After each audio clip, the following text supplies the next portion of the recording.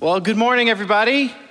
All right. Hey, I want to send my greetings to those of you in the Waterbury congregation, those of you in Derby and in New Milford as well, and of course, for those of you who are watching online, for those of you here at Bethel as well. If you're new today, a special greeting to you. We're so glad that you are here listening in.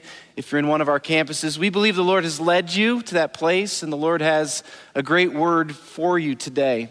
My name's Brian. I'm one of the lead pastors, and we have been in a sermon series we're calling Walking Wisely. We're learning from the book of Proverbs, which is just a series of, or a collection of wise words to help us know how to live. You see, we want to live in a way that brings heaven to earth. And today I've entitled the sermon, Things That God Hates. There are some things God hates. There are some things we hate.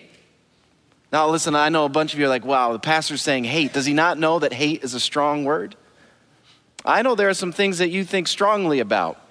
There are some things that we hate, right? I did some research to find out what people hate. And so I'm going to tell you today what people hate. And you tell me if you resonate with these things, okay?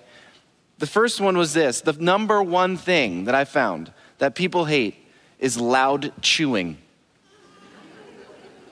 So if you're chomping on some gum right now, it'd be best for you just to tone that down if you want to build your friend base, okay?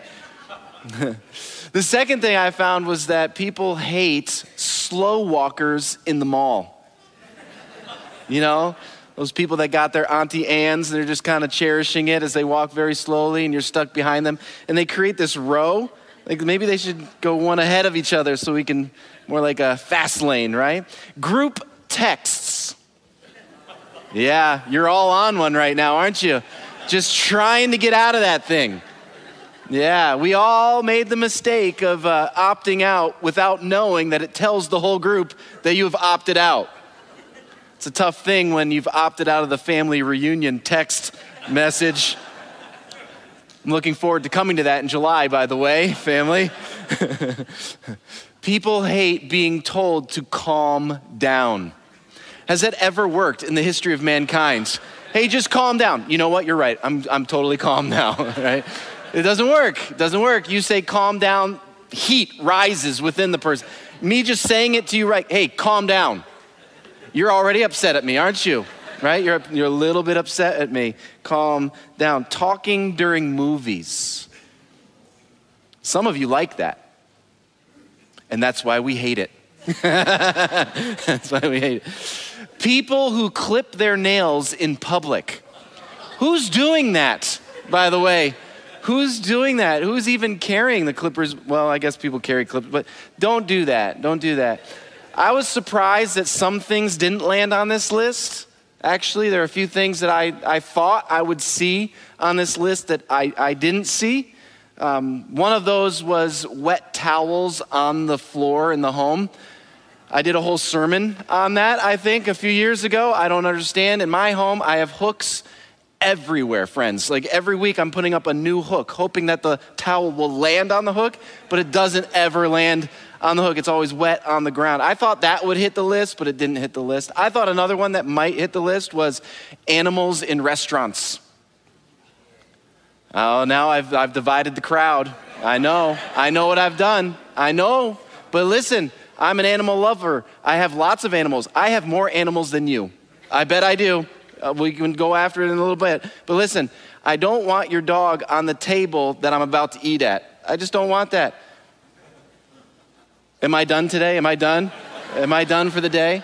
I went into a restaurant the other day and somebody had a lizard on their shoulder and it was climbing all over the place. I don't want the lizard in the restaurant. Now, if the lizard knows how to cook an omelet, right, and that becomes part of the experience, then maybe I'll go see that. And so I had to go up to the woman and say, Becca, stop bringing your lizard to the restaurant.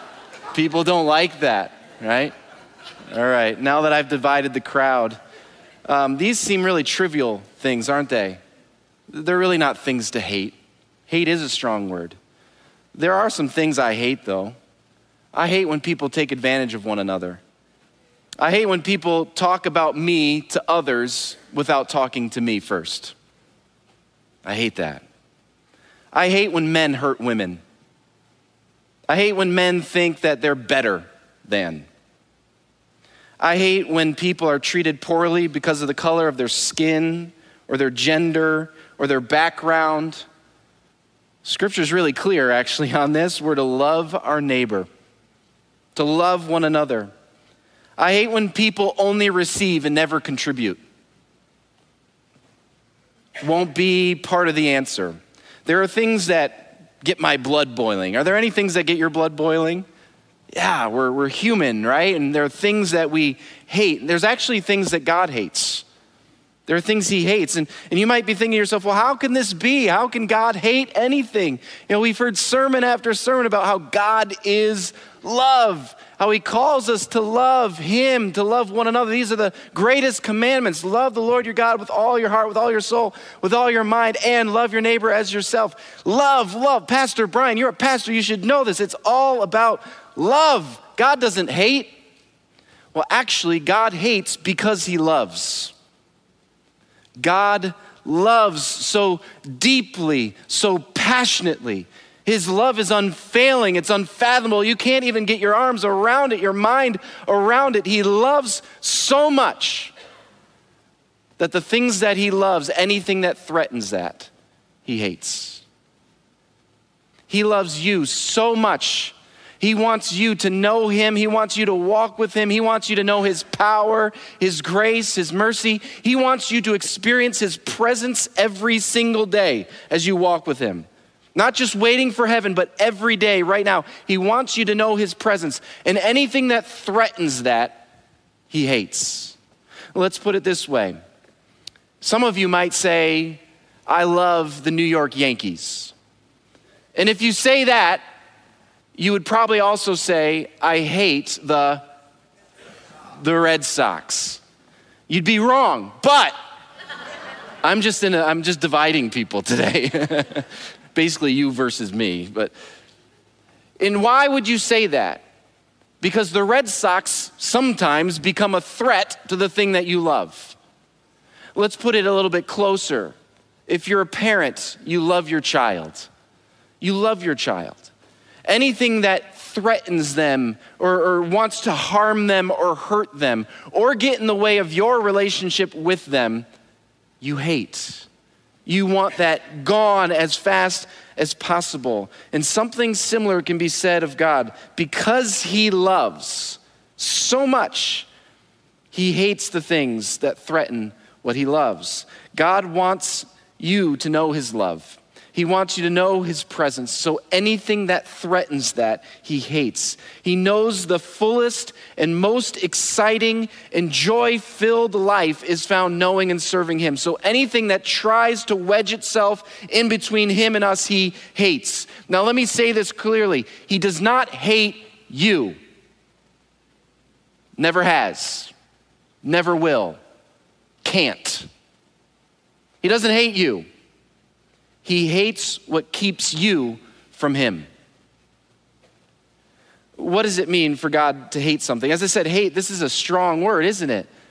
We try to even tell and teach our kids, don't use that word, but what's happening here?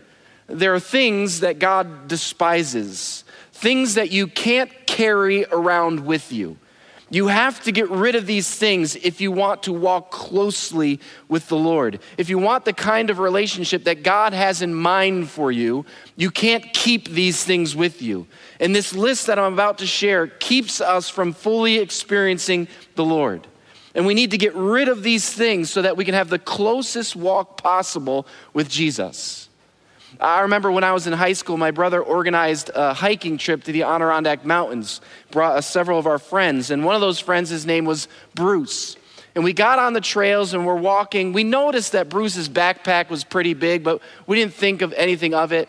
And Bruce was always lagging way behind us. Finally, like, Bruce, what's going on, man? He throws his pack down and it hits the ground, and it seemed like this thing was heavy. We're like, what's in that, man? We go and we try to pick it up. It's like, this thing weighed nearly 100 pounds. He's trying to put this thing on his back. We're like, Bruce, what's in the backpack, man? It's like, oh, only the essentials. Only essentials.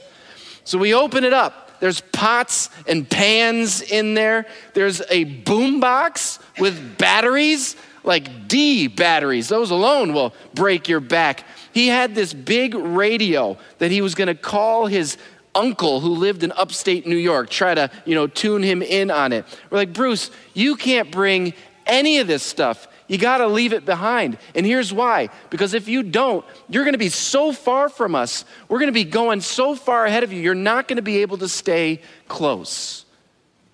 Friends, if we keep these things in our lives that God hates, we're gonna fall so far from him. We're not gonna be able to stay close. We're not gonna be walking closely with him. We've gotta empty the backpack. We gotta get rid of these things that God hates so that we can have a close walk with him. And we should hate the things that God hates. That's where we should put our energy, hating the things God hates. Proverbs 18 verse 13 says, all who fear the Lord will hate evil. I love how the writer here, he labels the enemy. The enemy is evil, the evil one. If we align our lives to the Lord, then we'll begin to hate the things that God hates, the work of the evil one around us. And so this list of things that God hates should be the things that we hate as well. It's not a full list. I love how it starts. It says, there are 6 things the Lord hates. No, 7 things he detests. I love that. That's actually a Hebraic trick in how they would write things in order to simply say, there are many things, but let me give you just a snapshot of it. I had this hockey coach once who would always say, hey guys, come in here. I got one thing to say with you. And then he'd say the one thing, he'd say, secondly, and then he'd go, third. What happened to the one thing? Well, this isn't an exhaustive list, but it's the list that we're given here. There's 7 specific things in this list that God hates. Here's what I want to do in my remaining time. I want to share what God hates from these 7 things, but then I want to share what God loves. You can actually take the same list and flip it upside down, and you can see what God loves, what he would call us to. And then finally, I want to close by sharing how we can get rid of the things that God hates in our lives. I actually want to lead us through a prayer of confession. And maybe today there are some things in this list that really just convict you, that you need to say back to the Lord, hey Lord, man, I've fallen into this one. Forgive me. Lord, release it. It would be an emptying the backpack moment this morning. So let's start. 7 things that God hates. The first is this. Scripture says there are 6 things the Lord hates, no 7 things he detests, and it starts with haughty eyes. This is about how we see people. He hates haughty eyes. This is the proud belief that others are less valuable than me. It's this idea or thought of, I see you down there. We have a lot of different phrases in our English language that talk about a person with haughty eyes. We might say a proud person is on their high horse, or we say a proud person looks down their nose at others, or an arrogant person is sometimes called stuck up. We have these phrases about people who have haughty eyes. The term translated haughty is the word high. They have this high view, this high understanding of who they are. Part of the worst part of having haughty eyes is how people see themselves as better than everybody else. There's a group of people in Scripture that had haughty eyes. It was the Pharisees. They looked down on everyone. No one was as good as them. No one was as smart as them. Nobody followed the law as close as them. Nobody had as close a relationship with the Lord as they had. Everybody else was down. They were up. And Jesus spent a lot of time coming up against the Pharisees. He didn't want those who followed him to have this kind of attitude, haughty eyes. Jesus teaches the exact opposite, to be servants of all, to love others, to consider yourself less than, not more than others, to be the least. Jesus says, the last will be first. It's a completely different kingdom that he's trying to establish here.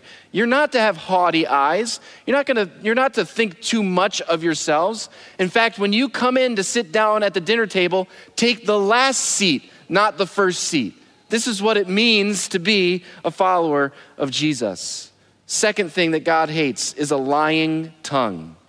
This is about what we say to people. Lying simply means willfully making statements that are false. And we usually lie for personal gain. How many of you have ever said a lie? All right. If you didn't raise your hand or shake your head of any affirmation, you just joined the club. Welcome to the club. Welcome. We all fall into this, where we lie.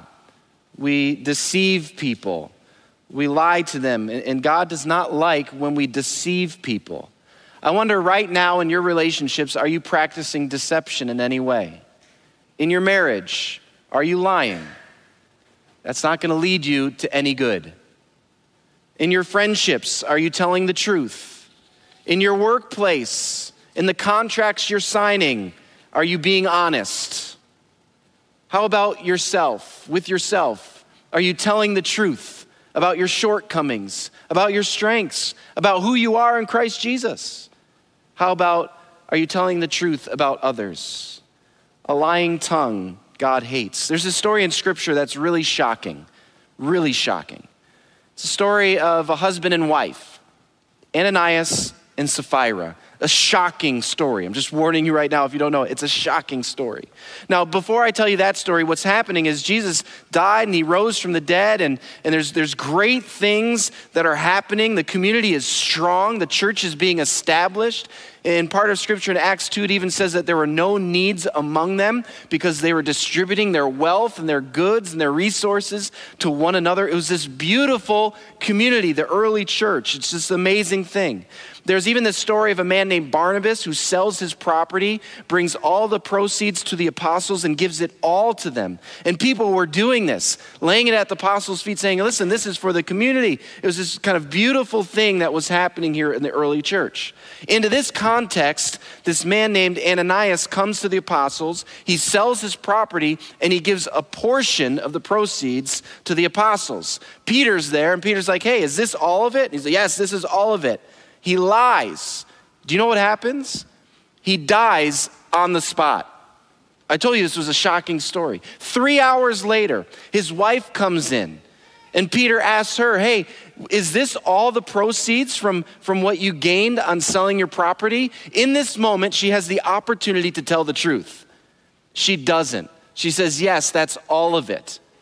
She collapses and she dies. This is a shocking story, isn't it? Oh, what can we learn from this? I was asking the Lord, what can we gain from this story? Here's what I learned from this, that lying is a life and death issue. Let me explain this. When we lie, we bond ourselves to that lie and it sucks us dry. We become captive to the lie. Our true identity dies in that moment. Oh yeah, this is who I am. Yeah, these are my accomplishments. And we begin to lie and we fabricate who we are. All of a sudden, our true identity in Christ Jesus begins to fade away. We kill it. Lying is a life and death issue. It kills our relationships. It kills our understanding of who we really are. But when we speak the truth, this is when we experience freedom. Third thing that the Lord hates, hands that kill the innocent. This is about how we treat life. And when I speak about life right now, I speak about every life. Hands that kill the innocent. This is about how we treat life. You know, God's heart is for us to cherish and protect all that he has made, to stand up for the innocent, to celebrate the life that he has created. This means that God loves every child in the womb. This means that God loves every woman who has suffered abuse. This means that God loves every refugee escaping for their lives right now.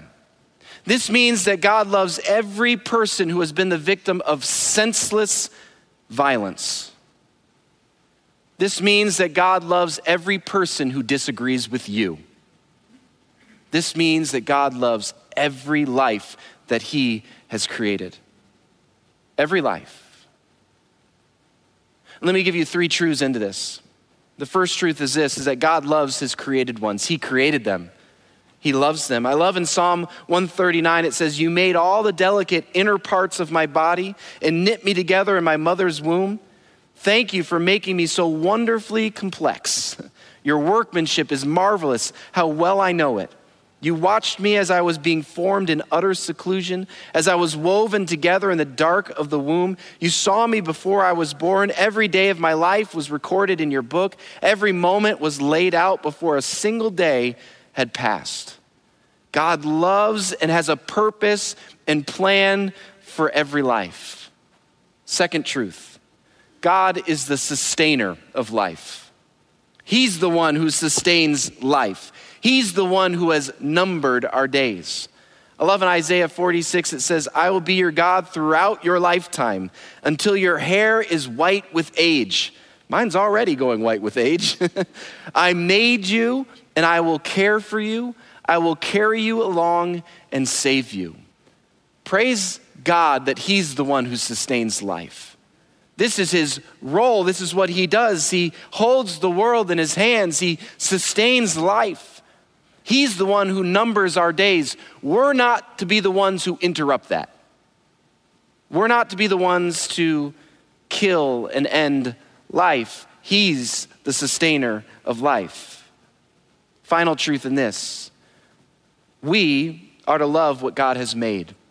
This is our role. This is our part. I love in John 13, it says, "So now I am giving you a new commandment. Love each other. Just as I have loved you, you should love each other." This is our call, friends.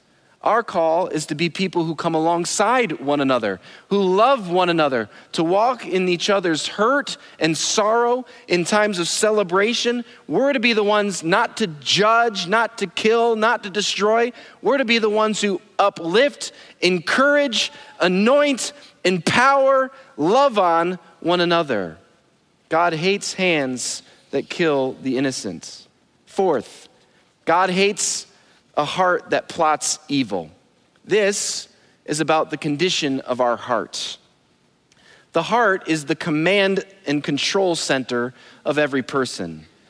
The wise and Christ-like person's heart is set on doing good. In this moment, you might be saying, "Oh, wow, this is fine. I'm good with this one because I'm not plotting evil right now. I don't have any journals where I'm plotting things down about how I'm going to get back at people. I don't have these master blueprints about how I'm plotting evil, so I'm good on this one." Well, let me ask you this. Has your heart ever been set on unforgiveness? Has your heart ever been set on just getting a little bit of revenge? Has your heart ever, or maybe is it now, full of bitterness or greed or lust or envy or jealousy or anger? If it's set on any of those things, then it's charted towards evil until you change its course. It's pointing toward evil. No blueprint required. A heart that plots evil. Fifth, the Lord hates feet that race to do wrong. This is about how we respond and react. I wonder, how are you responding right now? How are you responding right now to the situations and circumstances of your life? How are you responding right now to the circumstances and situations of our worlds? Are you running to do wrong? Or are you running to do good? Do the thoughts in your mind race to evil, or do they race to good? Are you quick to attack or quick to serve? Are you quick to love, quick to plan to help, Quick to be a part of the answer? Or are you quick to complain, quick to put down? And vulnerability, I said to Becca just this week, I said, man, I've been complaining too much.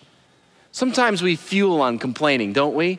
For some reason, it feels good sometimes to complain, but it puts you in a bad spot. But for some reason, my mind was racing to complain too quickly. I wonder if you're in that with me at all. I wonder if you're in that with me at all, where you're quick to disagree or quick to put down. Do we have feet that race to do wrong? 6, God hates a false witness who pours out lies. This is about what we say about people. It's about making people believe negative lies about others. You know, we've already talked about how God hates a lying tongue. This is the writer going even more focused on this. Here we see that God hates a false witness, somebody who accuses an innocent person of something that they did not do. I think God hates this because his son had to go through this. When you look at Jesus in his trial, many came out, these false witnesses who made false accusations about him. And so our God, he's experienced what it's like to receive these false accusations. God hates when we lie about others, when we wrongly testify about a person's character or actions. And this isn't limited to the courtroom, by the way, but also in our homes, in our workplaces, socially. When we tarnish the character of an innocent person, God despises that. 7th and finally, God hates one who sows discord in a family. This is about how we influence relationships. God hates when we cause division unnecessarily. I love John 17. In fact, I spent a lot of time in John 17 in my doctoral studies, wrote my dissertation on it. And I love it so much because this is what Jesus prays for us, that we would be one as he and the Father are one. This kind of unity. This is what he's calling for us to be, that we would be one in this unique and powerful way as Father, Son, and Holy Spirit are one together. This is what we should be working towards. I got to tell you, I've been in ministry full-time now for 22 years. And I got to tell you, my greatest disappointments all revolve around when Christ followers have acted un-Christ-like when dealing with one another. Those are my greatest disappointments. I experienced this in my first year of ministry. I'm 21 years old, and I experienced this. Here's what I did, just so you know. There was a program that was happening in the life of the church, and I canceled it and decided to do a different program, okay? Both were good, but I decided to do a different one. This sent shock waves through the entire world, it felt like. All of a sudden, a group of families got together, very upset that this new pastor canceled one of their programs that had been around for several years. They got together, they were talking about me, never came to talk to me, started to talk about who I was, why I was doing all these kinds of things. Wow, he must not know what he's doing. He's a terrible leader. Why'd we hire this guy? I found out from a friend who came to me and said, hey, Brian, some people are talking about you. So I said, give me the list of names. And so what I did over the next month is I called every single person and asked them to share with me why they were upset. How could I help? And then at the end of the conversation, I said, hey, in the future, could you just come to me first and talk to me? Here's why I share that story. Hear me, listen to me, because it's still happening today. We've forgotten how to talk to one another. It's still happening today. We plot and we sow discord in the family. We can't do it. When it begins to creep up within each of us, we've got to stop it.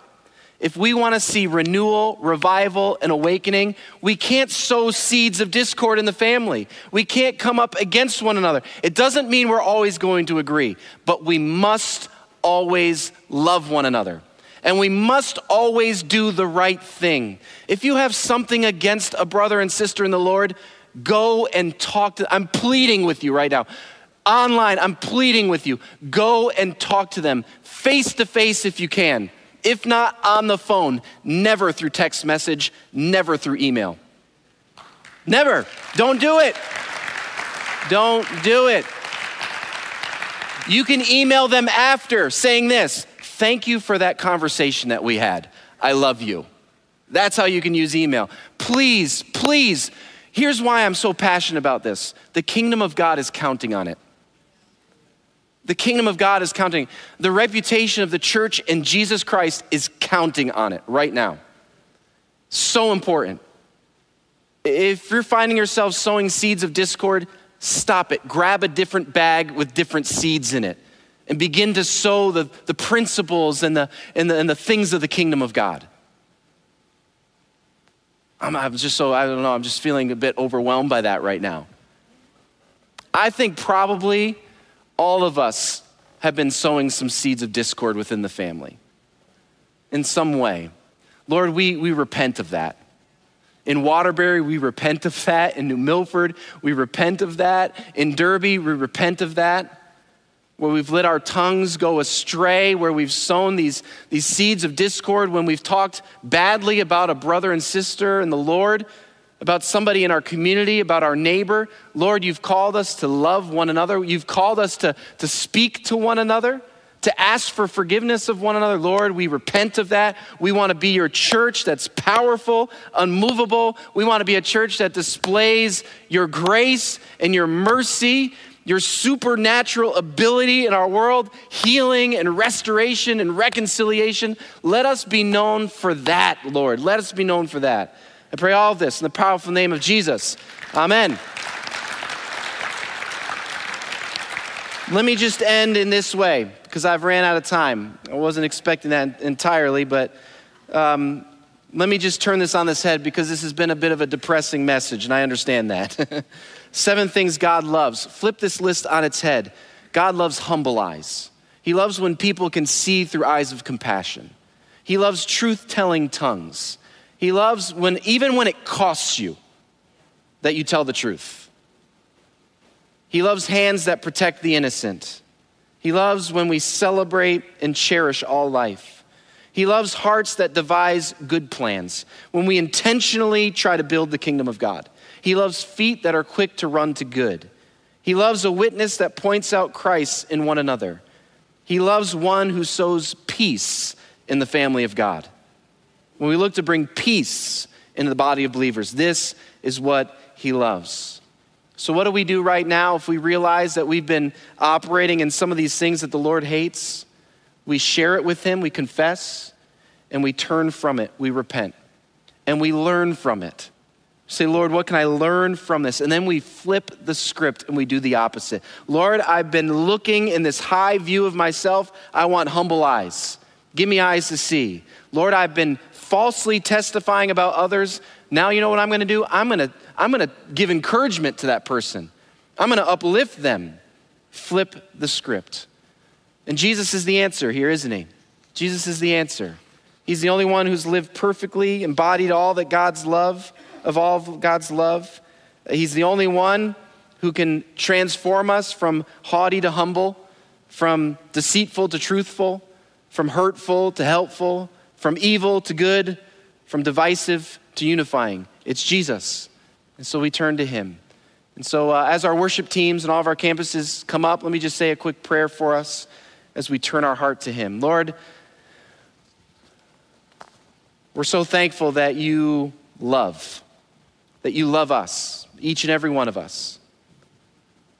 Lord, right now we confess, though, that there are some things that we can do that you hate. You don't hate us, but you hate these actions, these behaviors. And we repent from those things right now, Lord. Would you hear our prayers? Would you forgive us? Would you cast our sins as far as the east is from the west?